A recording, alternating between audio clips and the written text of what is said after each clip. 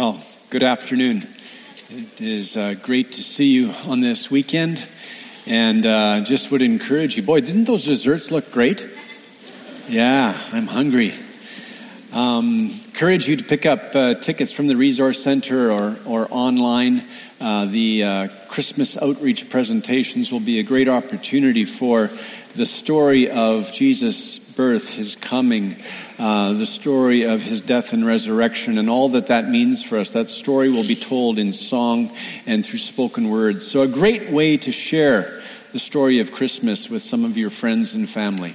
Pick up your tickets after the service. We are in this series, E-Transfer, and today we're in 1 Corinthians chapter 13. 1 Corinthians chapter 13. Jesus said in Matthew chapter 24, verse 12, about the last days, because lawlessness will be increased, the love of many will grow cold. That's an oft repeated verse. The love of many will grow cold. And it seems that we live in an age when love is growing cold around the world. If you look at what's happening on the streets of different countries, cities. For example, if you look at Latin America, in Colombia, in Venezuela, in Chile, in Bolivia, there are people protesting right now. Pastor Willie mentioned Iran, massive protests, a lot of suffering. Iraq, Gaza, Lebanon, Hong Kong, and we could go on. It appears that love has grown cold. If you look at the political situation just south of the border here, you see parties, people speaking past each other. It seems as if they can't even hear what the other is saying. Here in Canada, with the recent election process, it was fascinating to me how the political debates were just riddled with personal attacks, with very little room given to reasonable explanation of party platforms. If you wanted to know what a politician actually stood for, you had to do your own research. When they were on TV or in a debate, they were just attacking one another. So it appears that love has grown cold. At the same time, there's this mantra which people repeat quite often: love, peace, and justice for all. And those three words, love, peace, and justice, it appears that they lack definition. In our age, it appears that what that means is, well, just love me, be at peace with me, accept me as I am, don't infringe on me, please secure justice for me. We live in a very selfish time. We live individualism to the extreme. Paul said in 2 Timothy chapter 3, when he spoke of the last days, that people would be lovers of self. One example of that in our day is that in 2018, Google users, they uploaded to the Google Photos app 24 billion selfies. 24 billion selfies. Every day, on Instagram, 95 million selfies are posted. So, in a year, that's about 34 billion selfies, just on Instagram. That doesn't include Twitter and Snapchat and what's on iCloud. And seeing I'm talking of selfies, maybe I should just take one, actually. There we go. Let's see here. Okay, smile and wave.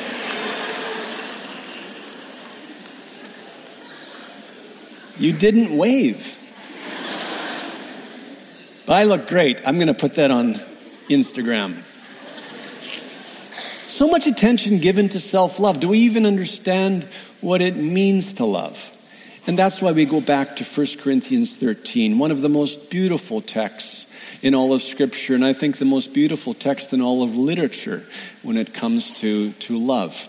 To understand this chapter, I think we need to understand what Paul is arguing in his first letter to the Corinthians. So in the first 4 chapters of 1 Corinthians, Paul is talking about a divisive spirit that resides in the church. People are identifying with different leaders. And Paul says that if you want to have an allegiance that's actually going to sustain a human life or a church family, you need to have a strong allegiance with one person only, Jesus. Then in chapters 5 through 7, he addresses an immoral spirit that pervades the life of the church. And he reminds the disciples of Jesus in Corinth that they've been bought by the blood of Christ, that they're indwelt by the Holy Spirit. And if they're going to have a union that will give them life, that union should be Jesus. And then in chapters 8 through 10, he addresses a these are my rights spirit. People were in Corinth, they were thinking about themselves a lot. And Paul says, my goal in life is to know Jesus and to lead others to know the Jesus that loves them. And if you want to have a goal in life, make this your goal, to be like Jesus. That's the goal that will fill your life with meaning.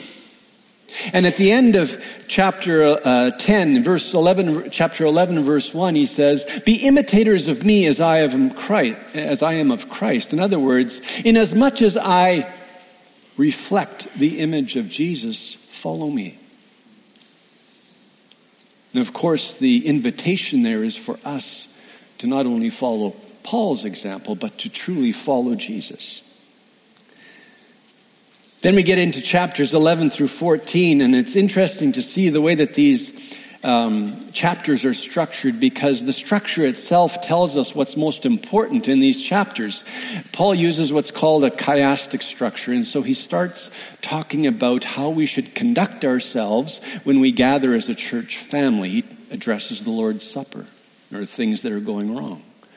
And then he talks about spiritual gifts in chapter 12. In chapter 13, he addresses what is most important. And then in chapter 14, he addresses spiritual gifts again. And he ends chapter 14 talking about how we should conduct ourselves in worship services. So what is most important is at the heart of these 4 chapters, and that is chapter 13. Imagine for a minute a church where there is a divisive spirit, where people are aligning themselves with different leaders, where there is a spirit of rivalry and one-upmanship. Just imagine the practice of spiritual gifts in that kind of atmosphere. How much competition there would be. People would be fighting for the most prominent gift. Just imagine a church where there's an immoral spirit. So people are practicing the gift of teaching or prophesying or speaking in tongues, but their life does not reflect the character of Jesus. So there'd be this confusion, right? Spiritual gifts being practiced, we're hearing good things, but the lifestyle of the people, it doesn't match up. Or imagine a church where there's a these are my rights spirit pervading church life. And so everybody's thinking about their own interests. Spiritual gifts are being practiced, but in a very selfish way. It would be confusing, right? What is most needed to be a healthy church family? Is it a prophetic gift? Is it a charismatic leader? Is it more education? Is it more knowledge? Is it a perfect governance structure, a perfect constitution? What is most needed in the life of the church? Paul talks about that in 1 Corinthians chapter 13. Let's go to it.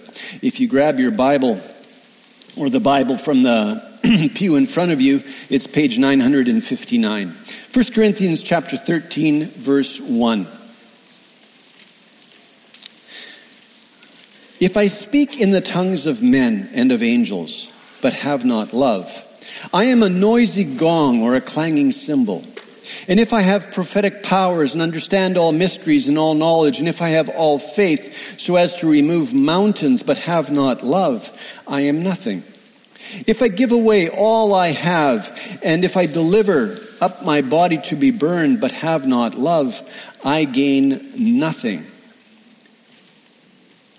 And as we read those verses, we might say, wait a minute, our culture doesn't believe this. The question is, do we?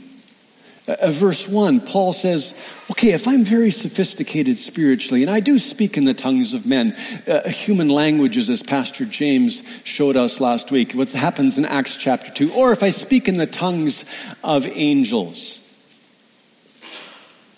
what's described in 1 Corinthians chapter 14. If I do that, but have not love, I am nothing. Just a noisy gong, a clanging cymbal, a hollow, echoing, groaning gong. Paul's referring to the noises that were common in the pagan cults in Corinth. And so he's saying, if you speak in spiritual language, speak in tongues, spiritual gifts are evident in your life, but you have not love, you're living like a pagan. You may draw attention, but you're empty. You're just noise. And then he goes to verse 2. You may appear to be very spiritual. You may have a prophetic gift to speak forth the word of God. You may know all the mysteries, hidden things, words of knowledge, words of revelation. You may have faith to move mountains. That's a proverbial expression, to just believe that the impossible can happen. You have faith that the mighty works of God will happen in your day. But even if you have all of that, if you do not have love, it is nothing. An absolute zero. Verse 3, you may demonstrate unparalleled dedication. You may give all that you have to the poor. Excessive philanthropy. You may give your life as a self-sacrifice. You may die as a martyr. Do all of that.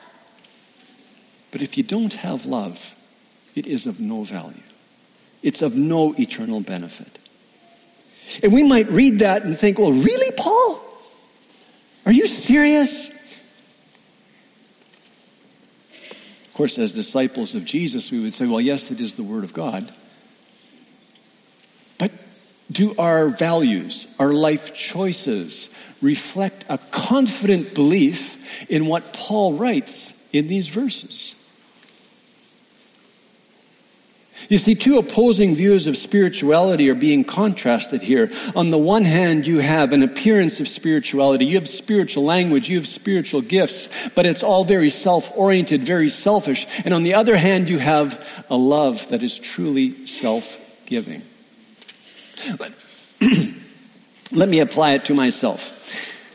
If I preach here weekend after weekend, dispensing biblical knowledge, and during the prayer times, you come forward for prayer and I pray for your healing. And then I go to another land and I serve as a missionary. And maybe I even die as a martyr. If I do all of that but have not love, it is of no value. Zero. Do we believe that? That whatever we do must be done out of love for God and love for the other. Why? Because love is essential. Love is essential.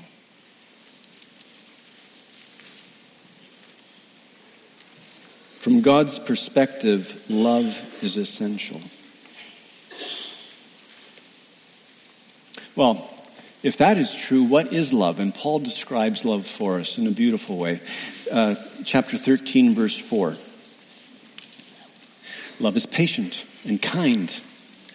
Love does not envy or boast. It is not arrogant or rude.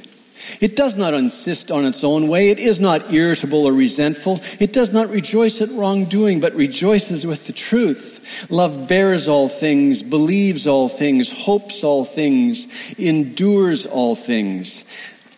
So much is contained in these verses. We need to slow down and ponder. He contrasts a passive stance with an active stance. So the passive is patience. Love is patient. Love doesn't give up. Love perseveres in relationships. Love is not given to immediate, passionate outbursts. Literally, it doesn't have a short fuse. Did any of you have an outburst this last week? I did. I think it was Tuesday. Love is kind, it's gracious, it's gentle. It has this inclination to serve others, even when it's treated badly. You see, love thinks of the other with grace and has this desire to serve. Earlier this week, I learned of a certain circumstance, and when I learned what was happening, I could just feel the anger welling up within me. I had this judgmental spirit. I was judging the people involved. And then I read Psalm 103. And Psalm 103 describes God.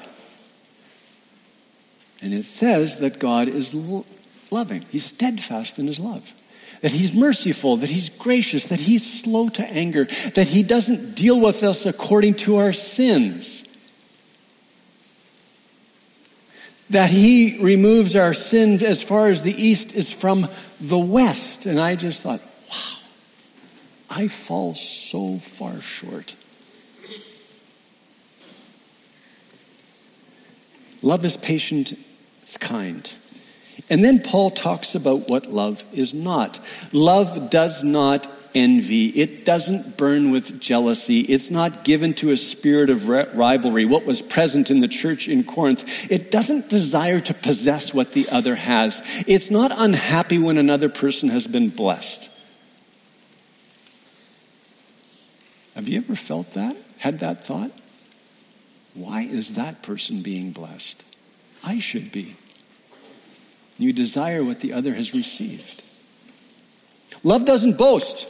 It's not a windbag. It doesn't brag. It doesn't call attention to itself. Love is not arrogant. Literally what it means is it doesn't fill itself up with air. Where Judy grew up in southern Brazil, they have this wonderful gesture. When a person is talking too much, just full of hot air, boasting, they put the finger to the neck and they go, Of course, you do that. You see, the person's talking and there people are gathered and you kind of find your way behind the person and you look at everybody else in the circle and you just go,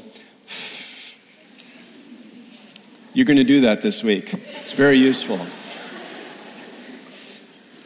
Love is not arrogant. It's not full of itself. Love isn't consumed with its own importance, its own well-being. Love is not rude. It doesn't mistreat people. It doesn't run over people. It's not vulgar. It's not indecent. It's tactful. Love doesn't insist on its own way. It doesn't fight for its own rights. Remember what Paul was saying about rights in chapters 8 through 10 of 1 Corinthians. Our age is so much about us demanding getting our own rights, our own way. So much about defining ourselves, us just being ourselves, demanding that others accept us as we are, fighting for our own rights. And that fight, which is so strong today, reveals that we do not understand in our day what it means to be loved and what it means to love. Paul goes on that love is not irritable, it's not easily angered, it's not easily offended. It's not hypersensitive. And again, that describes our day. We are so hypersensitive in our culture.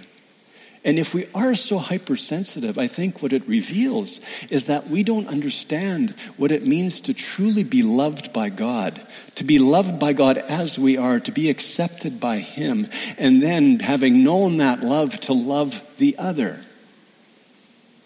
And not spend all of this time trying to get others to accept us as we are. Love is not resentful. Another translation is keeps no record of wrongdoing, right? You and I, we don't keep any record of wrongdoing, right? We've never... I find that happens automatically. I don't even have to think about it. Sometimes I have this playlist of grievances on replay in my mind. And when I notice that, I need to humble myself before God and ask for forgiveness. Often those records of wrongs, they're kept with those closest to us. It's a spouse, it's a child, it's a brother, it's a sister, it's another member of the church. This record of wrongs, love does not keep a record of wrongs. You don't have this emotional bank account where everybody is owing you. There's a movie called The Count of Monte Cristo. And so the main character is Edmond Dantes, and he's, I believe, in Marseille, and he is unjustly accused of treason. And so without trial, he's placed in a prison on an island off the coast of Marseille. And there in prison, another inmate rightly deduces that he has been imprisoned unjustly, and it's the work of his enemies who have turned him in. So Edmund Dantes, eventually he escapes from prison and he finds a treasure. One day he comes back to France. He goes to Paris. Now he's wealthy. Now he's the Count of Monte Cristo. But what consumes him is his desire for revenge. He wants to avenge himself of all of his enemies. It's what consumes him, what defines him. And at the end of the movie, all he has is anger. And that, of course, is the opposite of what Paul is describing here. It is the opposite of the way of Jesus. Paul goes on, love does not rejoice at wrongdoing. It finds no joy in the wrongdoing of someone else, the fall of someone else, the mistake of someone else. Have you ever felt that? You know, someone that has treated you badly and then they slip up. Just a little bit of joy. Boy, nice to see them fall down. Love does not take joy in the fall of another, the wrongdoing of another. No, it rejoices with the truth. It rejoices when the gospel wins, when people come to an understanding of God's love and his kindness and his grace. Then it celebrates. So love, it has this commitment with God and his agenda, not with a personal agenda. And then if that is not enough, Paul says in verse 7, love bears all things. That word literally means that it holds up the roof of the house. It doesn't give up. It perseveres in relationship. Love bears all things. Love believes all things. It believes all things because it has a confident trust in the faithfulness of God. It hopes all things because its hope is in God, the God who is faithful, who is good, who is all-powerful, who can intervene. It endures all things because it trusts in God to see the person through.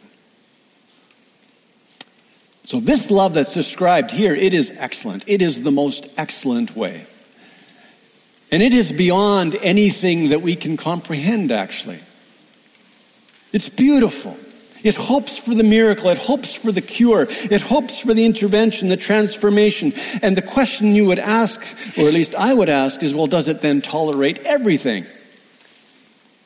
No, there are moments when love must speak the truth in love.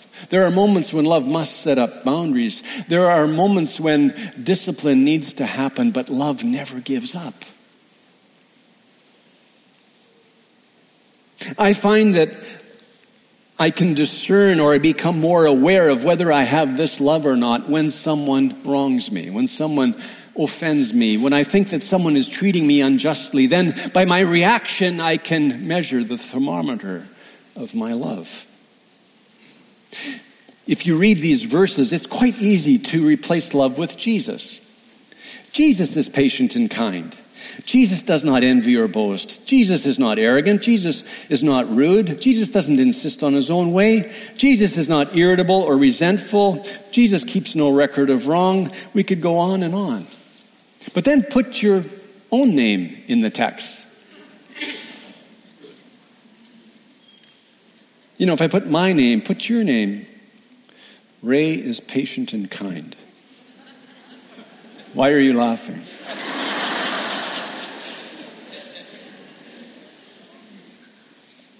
Maybe now and then by God's grace, but boy, not every day.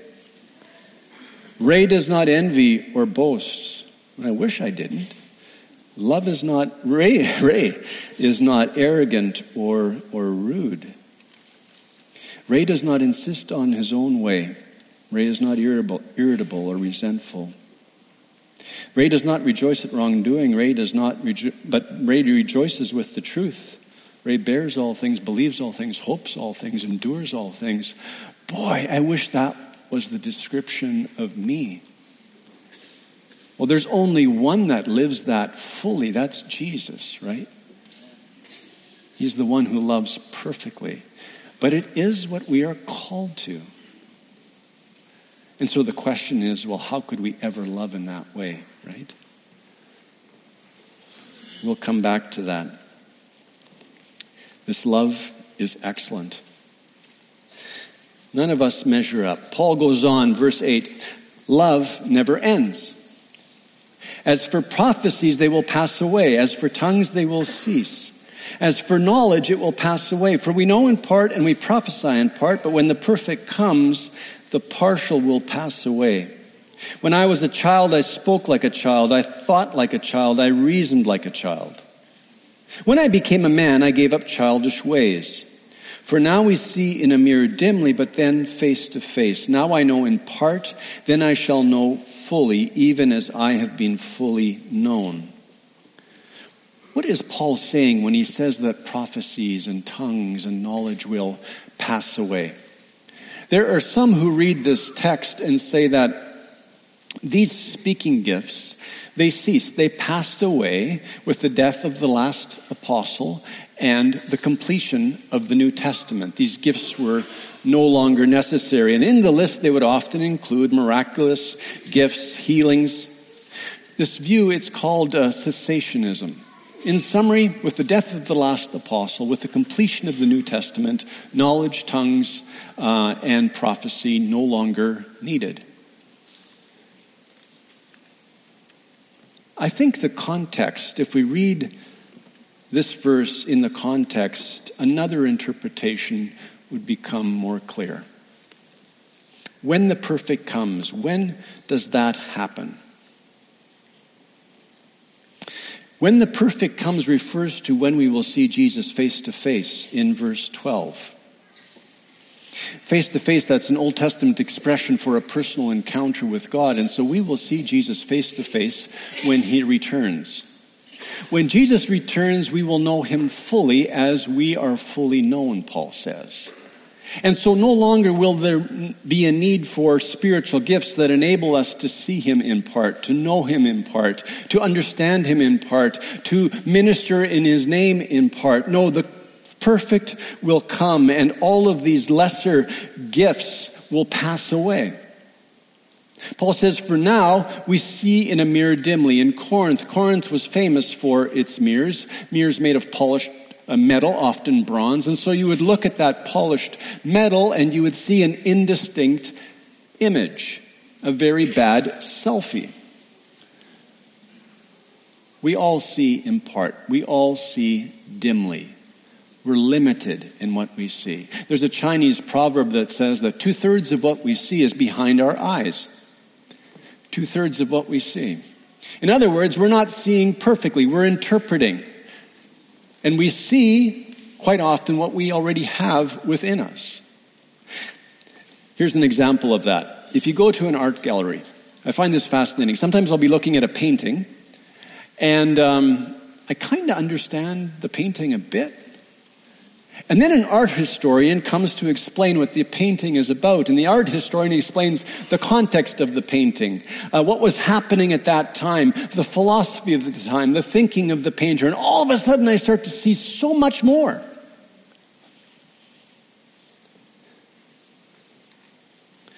The day will come when spiritual gifts will be put aside, when we will see more clearly. Paul makes this analogy. He says, when I was a child, I spoke like a child, I thought like a child, I reasoned like a child. But now that I am an adult, I put childish things aside. In this age, we see dimly. We do not see perfectly. But the day is coming when Jesus will return and the Son of God will shine brightly. We will see him face to face. And all of the lesser lights pointing to him will fade away. Hallelujah. But while we are here on earth awaiting the coming of Christ, all spiritual gifts remain. They are the gift of God to the church, or the gifts of God to the church. That's the plain reading of the text, and the context supports us. And then verse 13. So now faith, hope, and love abide, these three, but the greatest of these is love. While we live on earth, faith is necessary. Faith in God, because we can trust him. While we live on earth, we hope. We hope for the return of Christ. Our hope is rooted in God, and he is faithful. He is good. When Jesus returns, faith and hope will no longer be necessary. They will pass away, but love will remain. Love will remain because love is eternal, because God is love, and we will be with him and his people forever. Hallelujah. Love is essential. Love is excellent. Love is eternal. And as we read through the text, I think we all come to the conclusion that we fall short. That we do not love as Jesus has loved us. We do not love in every moment as the Lord would have us love. And that's why we need to look to Jesus. That's why we come around the Lord's table, to remember what God has done for us. Because when we remember what God has done for us, we are humbled, yes, and we confess and we repent, but at the same time, we're filled with gratitude and we're filled with hope, because by the grace of God, through the death and resurrection of Jesus Christ, we have been saved. We have become children of God. The way into the presence of the Father has been opened, and Father and Son have sent the Holy Spirit to abide in us. And the presence of the Holy Spirit within us enables us to love, to produce the fruit of love. And as we follow Jesus, we grow in love for him and for our brothers and sisters and for the people around us. That happens by God's grace. And so as we come to the table today, let's remember God's immeasurable goodness and grace. Amen? Amen. Let's transition to the Lord's table.